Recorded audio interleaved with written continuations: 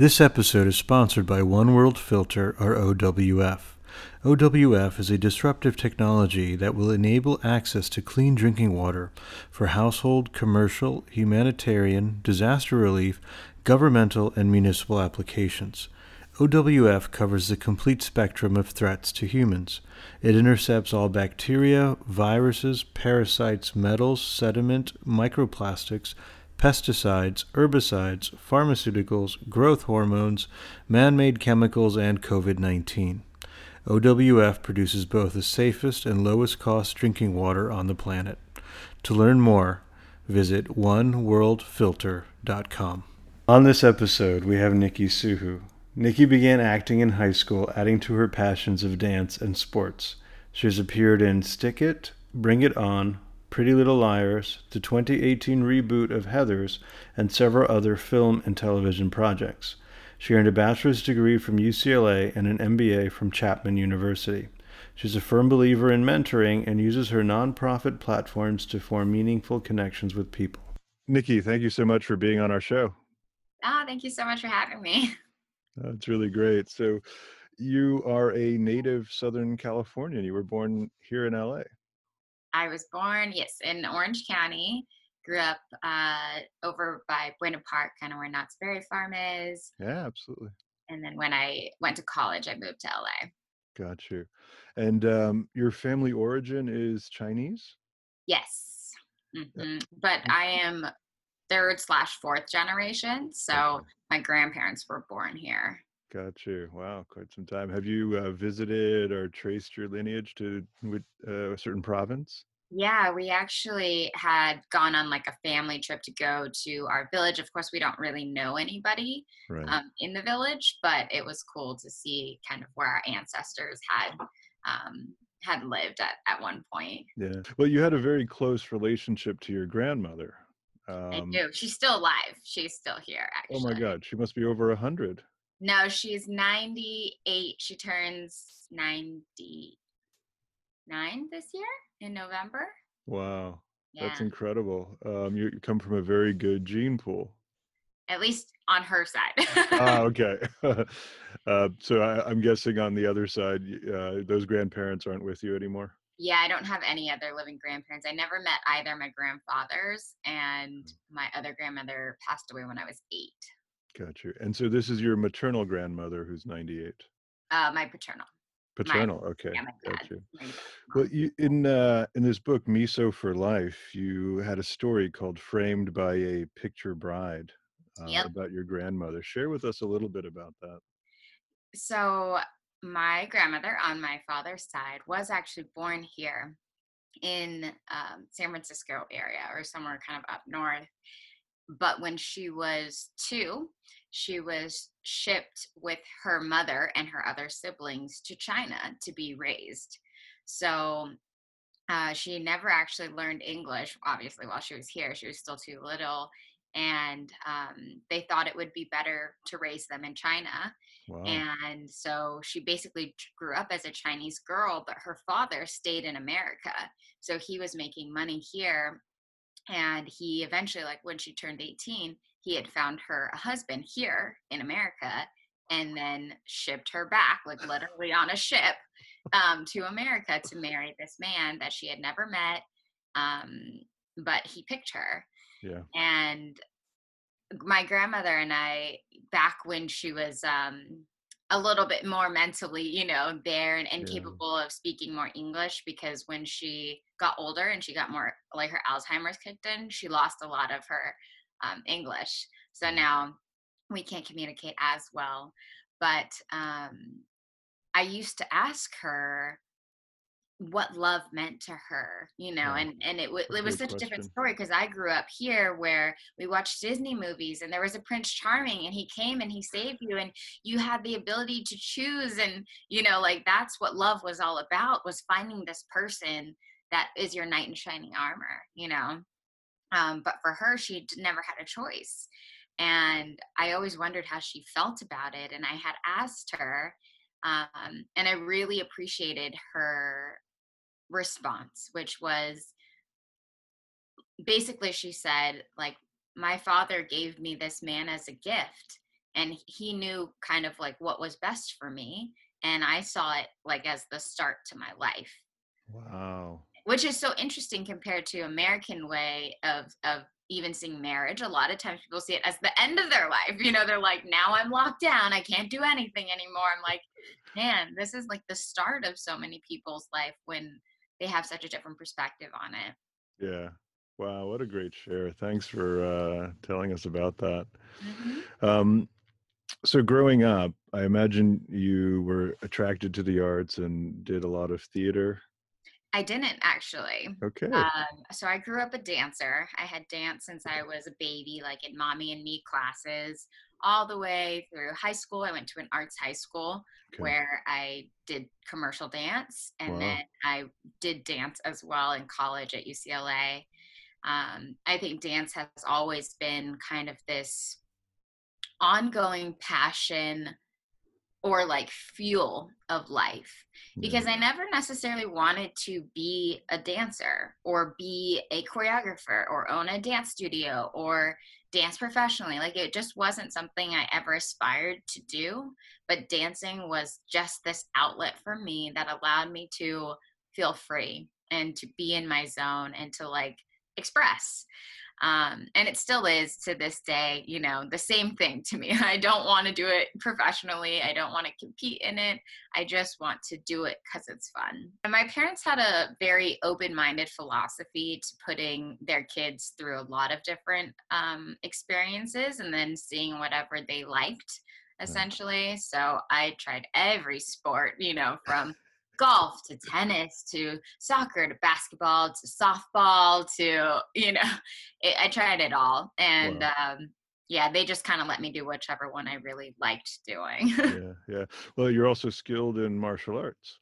Yes, I didn't actually start that till I got older, though. And I Okay. actually did it in particular for film and TV.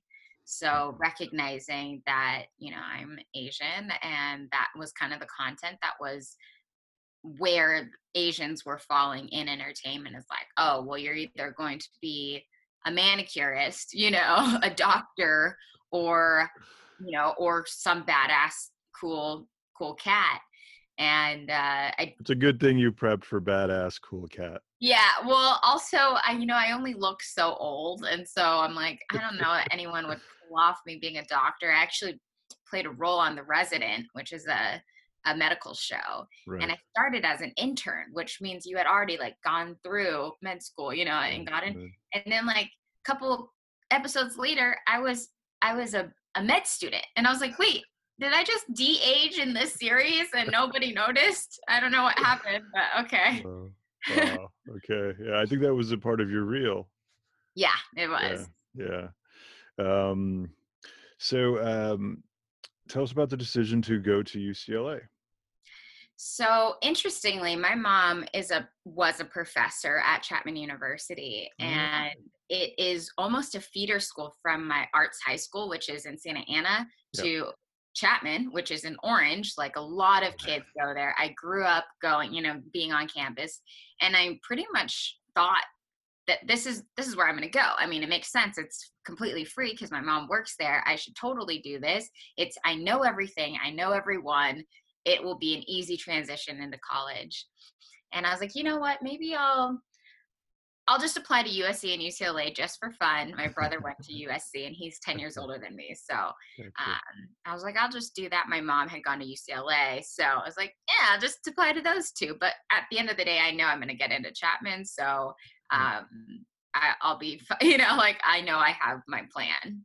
And I ended up getting into UCLA, and my mom kind of was talking to me about like what I wanted my college experience to be.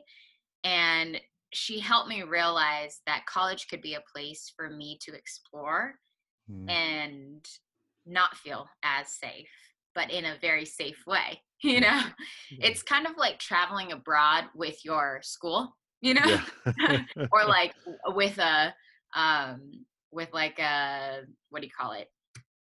Lots Uh, of chaperones.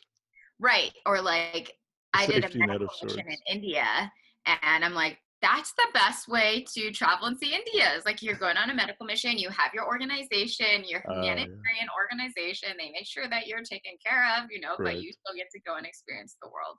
Wow. And Um, so you did that? You took I a did. trip? Wow. Yeah, Okay. that was actually a very eye-opening experience for me. Oh, I bet. Okay, so, short segue, like, digression. When did you do that? I think I want to say like Alright, so 2014-ish. you had already graduated from UCLA, I had graduated from UCLA. I'm pretty and you sure. already had your MBA Yeah, from I think I Chapman as already had my well. MBA as Yeah, well. And yeah, I would say maybe it was actually pretty close to that time. Like I was probably 25-ish. okay. Um, So what sparked the interest in taking that trip? well, I love traveling, and one of my friends was a part of this humanitarian organization, and they would go to Africa, but then they were about to do one in India, and he was like, "Hey, you should come. Like, I know you love doing this kind of work. Um, like, this would be a great way to see India in a very safe way." Yeah. And I was like, "I'm down." It was a 21-day trip. Wow. We were staying in hotels that didn't have air conditioning, didn't have toilet seats, like it It was very wasn't a close. resort. Right, it was close to the village. One of the biggest takeaways that I got actually from that trip though was seeing how you don't need very much to be happy, Mm, because everybody that we visited in the villages I felt were happier than many people that I see here in America, yeah. who are slaving away, working so hard to make this money, to have these things and this lifestyle that they think is going to make them happy, but really they never ended the loop to get to the happiness part. They just cycled back around into the stress to try and make more to, get to this other place. Yet these people that seemingly had a lot less material wise than I did, um, seemed like very happy people. Yeah, it's a fascinating paradox, and I'm so glad you highlighted that. I'm so glad you shared that, and, I know that, giving back and being, involved with nonprofits is a big theme of your how you spend your time. So Mhm. we'll get into more of those, but I want to come back to UCLA because the theme was kind of exploring and pushing yourself outside of your comfort zone, but knowing that it was a safe way to do it. Exactly. And actually, the funny thing connecting India and my major is, I went to UCLA for world arts and cultures with an emphasis in dance. And I Wow. graduated and was like, when will I ever use this in my life? And, when I got to India and not having thought about it, like not having made the connection before, we went into the villages, and I can't speak the language of these Yeah, people, yeah, and I wanted to build connection though. yeah. And I saw some of them dancing, and I Mm. thought, I've learned this. I'm gonna go, make some friends. I'm gonna go dance with them. That And is such a there I great story. was, like in the village dancing with them, and they were teaching me their moves, and eventually like they dressed me in a sari, and I was like, this is the most amazing thing. Like, this is my major coming into fruition. Like, everything that I was taught to do, it was building community off of nonverbal communication. Oh, so well done. That's so great. Now, when did, you first have the, impulse to act? So I was actually in high school still, Okay. and to be honest, it really wasn't a thing that I had ever thought about prior to that. But somebody, honestly, like the actual story, somebody had found me at the Grove Oh, and was like, hey, you should put that kid into acting. Like, I think okay. she'd be really good at it. The acting class that I ended up being in, the teacher, also happened to be a manager. And he was Okay. like, oh, this kid is good. Let me rep her. Got me my agents, and Nice. it all went rolling. Nice. Well, and your parents were encouraging you to try different things. So Exactly. in high school, you started taking on roles, and then that just lasted through college Yep. and so forth. The decision to get your MBA, was that, tell us about that. Was that just a chance to study at Chapman? It feels like there's more to that. There is. So coming out of college, like actually, let's take it back to high school. So in high school, I had made Stick It, which was, a big Disney movie, like in the theaters, with Jeff Bridges, and so many people were like, mind you, I was a junior at the time, so I was prepping to go to college, Yeah. and so many people were like, "Oh, like don't get bogged down in college. Like you're already on a roll. You need to like take this momentum." But college meant a lot to me. And Yeah. my mother, I mean, she was a Yeah. professor. There's no way she was not going to let me go to Of college. course. But I What does she really teach out of curiosity? education. Okay, nice. I knew for sure I was going to be going to college. And actually, at that time, too, in high school, I also assumed I'd eventually get my master's. I just didn't know in what or why. I just figured that was kind of the path. Like my mom obviously has her PhD. So I should at least get my master's. My brother has his master's. So, I was just like following the path. Then once I graduate college, everybody was basically like, okay, well, now you're done with college. Now do whatever you want. Actually, now you might as well put 110% into acting because you finished college and that's all we really cared that you did. And I put in 110%, doing everything that I thought I needed to do to be successful in this business. And I was tying success to booking high paying jobs. Okay. But as it turns out, I started to realize and recognize that A plus B does not equal C in entertainment, especially as an actor. Yeah. And you could be the best actor, you could be the most trained, you could be the most prepared. It doesn't mean that you're going to get the job. Right. Hard work doesn't necessarily mean you get the job. Yeah. There's so many other factors that are involved. And I think being in school while acting always made me feel like I was progressing, because when I worked hard, I did get paid out for that. I always got good grades. I moved to the next grade, like I got the next level. Right. There was some type of reward for me trying my hardest. There's a direct correlation. Exactly. But in acting, it wasn't that way. I tried my hardest and I was quote unquote failing to my standard. And it was sending me on an emotional roller coaster. Like for somebody who has always been pretty good at anything that I've tried to do, it was like a big ego hit for me. For sure. Very jarring. Like spiraled me out more because of confidence is such a big part of being an actor. So every time I didn't get the job or didn't get the role, I took it so personally. Right. And then it would hurt my ego and my confidence. And then the next one I tried for, I was coming into it with this place of defeatedness. Yes, and then it just was a cycle of almost self-sabotage. Yes. And so, at that point I was like, you know what, let me go back to what I know provides me mental and emotional stability, which is school. Nice. It wasn't something that I necessarily felt I needed, but I did know that, like, I knew it'd be good for my mental health, actually. Yeah.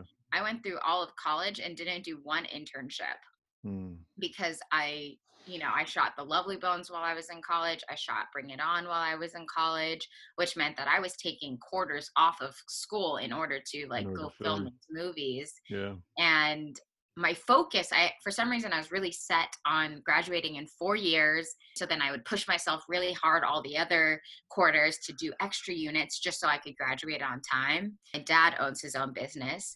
So if I got an MBA, I could run his company if I did not want to act. If I wanted to act, learning the skills of business are just always going to be useful because acting is the business of selling yourself. Yeah, absolutely. What line of business is your dad's company in? Graphic design. Oh, nice. Okay. So he does a lot of work for Honda and Epson, and they do a lot of the marketing materials, stuff like that. Great. Wow, fantastic. Have you found you use your business skill set in acting? I find that I use my business skills all the time. Things as simple as understanding networking. No, that's great. That's an important backdrop and background to have. A lot of the roles you've had have relied on a fair amount of athleticism. Are those the roles you prefer to have? I do really like being athletic. I mean, I think I grew up, obviously, being very physical and expressing myself in physical ways. And I think that also is another kind of asset that I have that not necessarily every other actor has, right? Is like this capability to be athletic. And it's way more fun, like Sure. getting to be in Heather's and do a kick-ass fight scene. I'm like, this is like my dream right now, that I appeared as this cute, sweet, innocent girl, who then goes off and beats up this guy. I'm like, yes, that's so cool. Fantastic. We got to get you a franchise like the female James Bond or something like Right? that. I You're like so kind right of for it. being an incognito. Like, you wouldn't know that I am strong, but I am. Exactly. That's a perfect role for you. Well done. Well, and speaking about your episodic work, you mentioned Heather's. Do you have a preference between film versus episodic work? And Yes. So my ultimate goal in entertainment is to be a series regular on a primetime TV show for multiple years. nice. Because so far, my experience has, I've been so blessed to be able to be guest stars, to be reoccurring stars, to be co-stars, to be the leads in movies, to do voiceover work, to do commercial work, to be print model, to be on a billboard. Like, I've gotten all these beautiful opportunities, but the one thing that I haven't gotten to do that I've always wanted to do is be on a TV show that goes longer than one season. Yeah, thank you for sharing that. I was going to ask you, what is a dream role for you? And you just shared it. So that's appreciated. Also, I would say being a series regular in an animated TV show. Oh, okay. I mean, I do voiceover, Yeah. and it is so much fun. I Tell would us what's fun about it. Well, first of all, I think that it's just a lot more relaxed in terms of the energy of working, Mm, because I have really disconnected from it being me necessarily. So when I don't get the role, I don't take it as personally. The work is just so fun. Like, watching amazing voice actors is so interesting to me. It is like almost more spectacular than mm, watching great actors to me. I remember I did this Nickelodeon pilot, and there was this lady who was a middle-aged African American woman, and she was playing a 10-year-old white scrawny boy. wow. But when you close your eyes or you just don't look at her Yeah. and you listen to her do the voice, I'm like, this is phenomenal. Like, you can't do that as an actor. You can only like merge up or merge down or merge out like a certain amount, Right. but you can't change your race, Yeah, your your age, and your that's like, you extraordinary. can't do it in that way. And I've watched people getting to work on Star Wars Resistance. I was working with some of the best voiceover artists there is in the world, and to watch them be like, could you just like do one of the monsters or whatever, and they just in an instant come up with this entire Mm, language. And I was like, how do they do that? Plus, the work happens in a really condensed way, so yeah, there's no hair, there's no makeup, there's not really that much rehearsal, and maybe the longest session is 4 hours at most, right. and that was your whole days of work. And I'm Right, like, this is a great work, and I very much value family and right. community relationships. So being able to spend time with my family, something that's very important to me. Amazing. It's a important prioritization that you have, and so thanks for articulating it. It's a good segue into another story that you wrote called "Playing the Character of Me." I think I still am struggling with finding my true authentic self. Mm, If you are around non-dreamers, like people that prefer stability and the social like societal norm way, then it is very hard to be outside of that yeah. and to dream differently. Is this what I want, Mm, or is this what I've been told I want? I had to reframe what stability meant to me, nice. because yes, I do not get paid every 2 weeks, but take this crisis, for example, Right. many people spent years in the jobs that they believed would bring them stability. Yeah. And come this crisis, they lost it all. Yeah. No, And I can only imagine, having spent the last 10 years of my life doing something I didn't love to do for 8 or more hours of my day, just because I thought it would bring me stability for the rest of my life, just to find out that today it didn't. yeah. No, it's so well said. You're absolutely right. No, I agree with you on that. And I'm really thankful to you about how you described repositioning your relationship with stability. That's makes a lot of sense. You spend a fair amount of time as a life coach. I'm on the board of this nonprofit called Awaken Art. When I joined, it was super grassroots. Um, we're recruiting like literally on the street, looking for mentors, like looking for Wow. people who are just willing to volunteer. But we teach art to at-risk youth, and we teach them art as like a tool for healing and an outlet of positive expression. So Great. instead of harming themselves or others, they or like things like graffiti, stuff like that. We teach them to use those artistic abilities and then put them into something a little bit more productive or less harmful. Which is to heal and address trauma that they've experienced in the past. It is a life-changing experience to be able to meet people and connect with them who are younger than you, but have experienced things you've never experienced Yeah, in your world. that's well And it put. really gave me a really good perspective on life, for me to be grateful for, and a platform for me to inspire them. That's so beautiful, Nikki. So well said. I mean, it's like taking that a responsibility for it, which you really don't have to.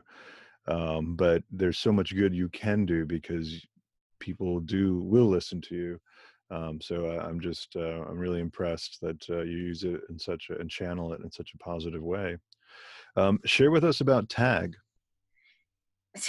So Tag was a project that actually came out of business school. Opportunity will come, and if you are open to it when it comes, beautiful things can happen. Yeah.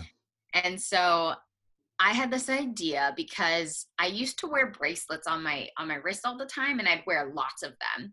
And they were Pure Vita bracelets, and it always started a lot of conversations with random Right. people. That's A so lot of great. times they would end up asking where I got them because they wanted one. And I had so many on my wrist, I would just take one off and give it to them. Oh, lovely. And I thought, I would think about those interactions. They were some of the best parts of my day, Nice. was being able to share this small gift. And I recognized that, hey, maybe because I did something nice for them, they're probably going to do something nice for someone else later that day. This one time I was in the car driving on Hollywood and Highland, and you can be like stopped window to window, basically. Yeah. There's traffic on both sides. And one day I was there, and this guy rolled down his window, and we were stopped. And he goes, "Hey, add this to your collection." And he threw me a bracelet. And I was like, oh my gosh, like, who is this person? I would totally want to be friends with you because I would totally do that. And of course, we drove away. I didn't ever meet him, didn't know his name. I just remembered his face. And the fact that he just threw me this random bracelet was like one of those rubber band bracelets, and it had a band name on it. And I was like, okay, let me search online. Like, I'm going to go on Google. I'm going to look for the band name, see if I can match that face to this human. And I went on Instagram, I went on Facebook. I could not find this person. And I was like, man, wouldn't it be nice to be able to keep in contact with the people that I give my bracelets to? Like, a lot of them I never necessarily even learned their name. Yeah. But like, it would be cool to see if they gave it away, or if, like if it moved anywhere, like if it went to somebody else, or where they are, who they are. Yeah. And so I developed Tag, which was Nice. almost like new age friendship bracelets that had engraved unique hashtags on the back. So you could use it on Instagram, basically, as long as you tagged a picture using this like random assortment of numbers and letters, then it would catalog anyone who had that bracelet. That's so great. I was very adamant about it being made a very particular way. And I wanted it to have the same string and be tied the same way as the bracelets that I was wearing before. I went Certainly. on Alibaba and I had like gotten manufacturers from China, from India to like make me these samples, and none of them were the way that I wanted it to be. It was not good enough. And one of my friends gave me the idea to go to Venice Boardwalk and look for a different style. So I go to Venice Boardwalk, and then something caught my eye, and it was this very adorable little kid who was running out in the street of the boardwalk, and he ran back to his mother, who happened to have a towel laid out on the floor with like 20 bracelets on it, and they were tied the exact way I wanted it with the exact string that I wanted. Nikki, And I was like, oh my God, would you make these for me? And she was like, oh yeah, well, I mean, I don't really like live here. I'm trying to make my way to Mexico City. And I was like, well, that's fine. Mexico City is closer than China, so this is gonna be great. And I was like, just give me your address and I'll ship these things to you. And she goes, oh, I don't have an address. And I was like, okay, well, let me at least like, let me come back. Let me have you make me a sample. And I was like, give me your cell phone. She was like, oh, I don't have a cell phone. Oh, wow. But you can call this payphone. I'll be here. That's what she said. Oh my goodness. Wow. You know what? I'll come right back. And so I just like came back and I paid her to make me some samples. They were exactly the way I wanted them to be. Give me your bank account number. I'll just transfer you money. She goes, I don't have a bank account. And I was like, okay, just make a bank account and I'm gonna transfer you money. And she ended up doing it. We transferred her money. She made me the bracelets. She sent them back. It was amazing. And I was like, thank you, universe, for blessing me with this beautiful woman who made my dream come true. Well, and now she's got a home. She has her own little store. She was hiring out like extra people to help her because I needed them by a very specific time. And I was like, see, this is what capitalism should be about. Yes, so true. That's such an inspiring story. Nikki, this has been such a treat. I really enjoyed this. Thank you so much for having me. Achieve is recorded at Subtractive in Hangar 8 at the Santa Monica Airport. Music is produced by Hennedy.